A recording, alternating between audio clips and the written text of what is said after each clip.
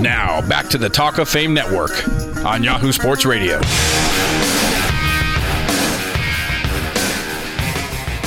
Our next guest is not only one of the great coaches in NFL history and Hall of Fame finalist, but a longtime friend of ours.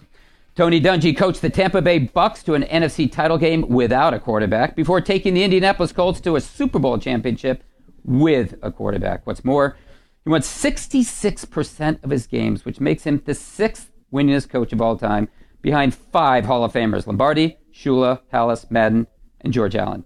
Today, he sits in the NBC studio as an analyst for Football Night in America, or when, of course, he's not with us. Tony was one of our first guests on the show, and guys, I think he was our first guest on the show. Sure. Anyway, it's a pleasure to have you back, stranger. Thanks, Tony. Well, thank you. It's always good to be back since we can't get together at the Combine anymore. You guys don't come. That's right. I know. Nice True. to be Those on the guys, show. Tony, those guys don't care like you and I do.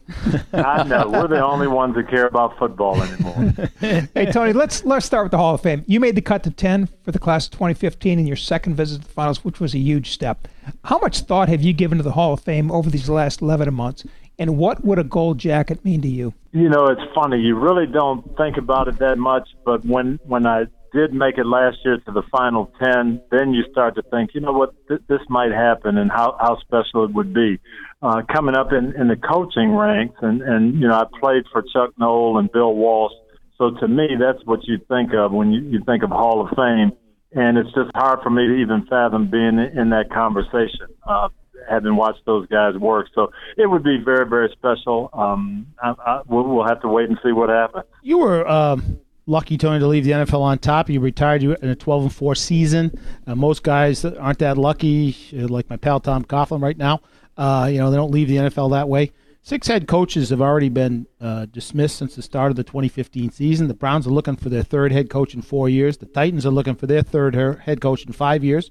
And the Raiders have had 8 head coaches in the last 15 years.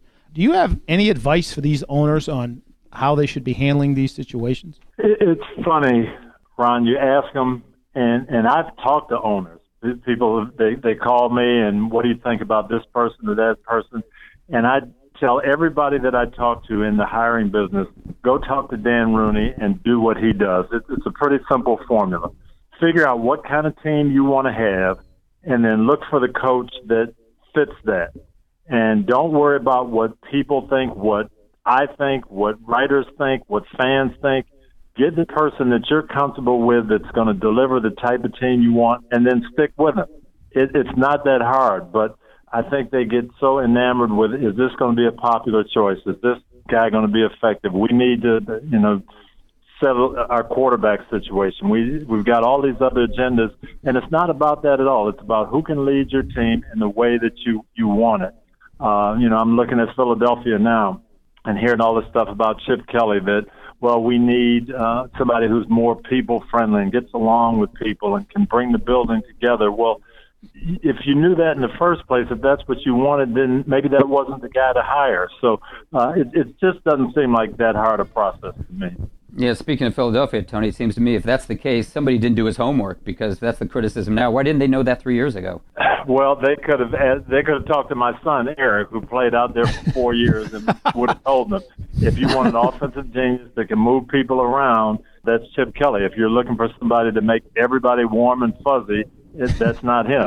And so it's not that hard to do that kind of research and figure out what you want. We're speaking with former coach Tony Dungy, who is warm and fuzzy, by the way, on the Talk of Fame Network. And Tony, you've seen the best teams play every Sunday night all season long on NBC. So if you can, clue us in. Who exactly are the best teams? In other words, who should we be watching out for in the playoffs? Well, I think that's why this is going to be a great playoff season, because there is no one dominant team or no two dominant teams. In the past, you could say, boy, nobody's going to go into New England and beat New England in Foxborough. But I don't think we have that kind of situation. I think the two best teams right now, AFC, believe it or not, I like Kansas City. I think they're playing with the most momentum, the most confidence. They're probably the most complete team right now, and flying a little bit under the radar. And despite what happened last week, I think Arizona still has the most complete team in the NFC. Now, that doesn't mean those two teams are going to get there, because as we've seen, everybody can have off days, and the teams are so close. But if I had to squander 50 cents and bet 50 cents on the playoffs, those would be the teams I would pick. Tony, you saw both Tom Brady and Peyton Manning up close from the sideline in their primes. Now, that was a decade ago. What do you see when you watch those two quarterbacks now? You know, they're not the same, but in some ways they're a little bit better. Both of those guys had phenomenal touch, phenomenal accuracy. They were just so on top of the game, and they're very competitive. I don't think either guy throws the same way they did 10 years ago. They don't move the same way they did, but they know the game so well. They're so confident, and they get that across to people. What Tom Brady's done this year with that revolving cast of receivers and that offensive line, it's miraculous that they've won 12 games. And then you saw Peyton Manning come in last week, hadn't played in 6 weeks. The energy that he brought to that stadium, that he brought to the team, the very first drive, the blitz that Brock Osweiler got hit in the back with, he recognized it, audibles to a run away from the blitz for a 20-yard gain. Those are the things that those guys do. They have such command of the game now, they can still be effective even if their skills have diminished from when they were at the top of their game. You've always been at heart, I think, a defensive guy, like my pal the Goose.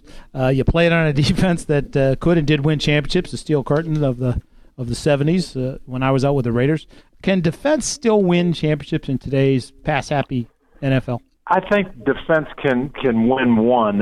You can get on a run and win with defense. You know, Seattle certainly won their championship with defense when they won the Super Bowl. Russell Wilson was just coming on, and they had some explosiveness with Percy Harvin, but they weren't a great offensive team. We saw the Ravens do it. The Giants really won with defense the year that they won it.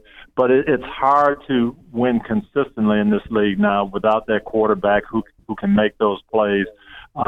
You better be so dominant on defense. And I don't know that we'll see a situation like that where the Ravens put together just such a dominant defense. I don't think that's going to happen anymore. You can maybe get on a run and win one, but I don't think you can win consistently without that great quarterback. We're speaking with former coach Tony Dungy on the Talk of Fame Network. And Tony, speaking of defense, the NFL's been on the defensive lately about this new movie Concussion. There's been a lot of buzz about it. I understand you haven't seen it, and that's fine. But I want to ask you, you certainly have seen the concussion protocol change from the time you played through the end of your coaching career. That's my guess. How much of a leap was it? Yeah, the football has gotten a lot better, and it's, you know, there are going to be dangers and there are going to be head blows, and it's never going to be 100% safe, but I just think we're doing things so much differently and so much better. I can remember my junior year in college, third down play, big third down play. I'm playing quarterback at University of Minnesota, scramble and dive for the first down, get knocked cold, and come out for one play, and they ask you, do you know where you are and what's the score? And that was basically it. I went back in the game, went the next drive, and I am yelling at the referee. We're punting the ball. The punt team's coming on. You're cheating us. What happened to third down? We only ran 2 plays. And my guys are looking at me like I'm nuts. And then I go in the film session the next day and see a play that I didn't remember, had no idea what was going on, but I was able to answer that question, what's the score? I'm in Memorial Stadium, the whole thing. That's all we knew about it in the 70s. And it was like that my second year with Pittsburgh. I got knocked out in the game against Buffalo.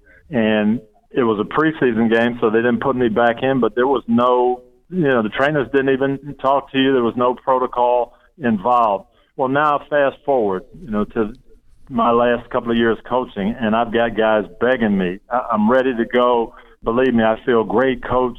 Put me back in. The doctors won't let me go. I had many, many players that had to sit out a week, had to sit out 2 weeks, that would come to me, and they weren't allowed to play. And the baseline testing, all of those things, better helmets, mouthpieces. My trainer in Tampa, Todd Torselli, just was on me all the time. Get these guys to wear their mouthpiece in practice. They'll knock the concussions down quite a bit. Wear the right type of helmets, buckle the chin straps, all those things that we took for granted years ago when I played Those are things we know are important now. And we've made strides. Is it perfect? No, but definitely making strides and much better than it was. Tony, if you could take that 50 cents you won on your playoff bet and pay to watch any player in today's NFL, who would it be? Wow, there's some guys. I love the offensive skill positions. Antonio Brown just amazes me in what he's able to do with people knowing that he's going to get the ball, much like Marvin Harrison when I had him, that you've got to figure out a way to stop. And this guy's catching 13, 14, 15 balls a game and really doing it and making it look so easy. I would love to watch him, and I do love to watch him.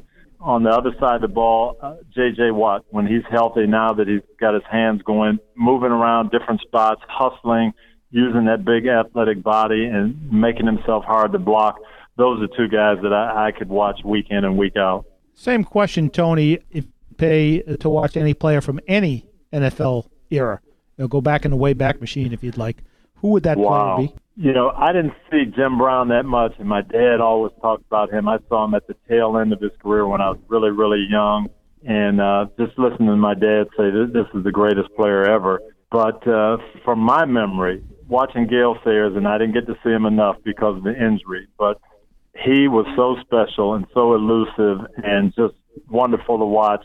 I would love to see more of Gale Sayers in his prime. That'd be the one guy that I'd love to see. I was going to say Barry Sanders, but I saw too much of him. I don't need to see any more Barry Sanders, but he was in the same category. Hey, Tony, we've got about a minute left, or about 45 seconds. I'm going to ask you, since we're on the history class lesson, same thing. You have one quarterback from any era. So we're doing history. One quarterback from any era. I'm asking you to coach my team. Who's that quarterback you take? Well, I'm taking Peyton Manning just because of what he is able to do and the way that he works, and the way he makes his other players better, how he studies, everything he puts into it, being a leader, and then the throws that he could make. That's the guy I want if I'm starting a team from all the guys that I've played against, coached against, or played with. I would take Peyton. Hey, Tony, we're taking you, by the way. Anyway, hey, thanks for the time. Again, thanks for the time. I understand when the season's over, as a matter of fact, you're going to move into Rick's seat here, so we'll see you then. Well, I would love to. We need to get together sometime to rehash some old times. It's always good to be with you guys.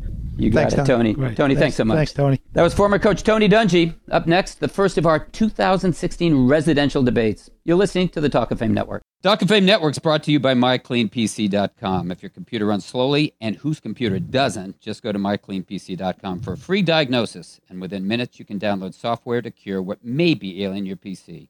That's MyCleanPC.com.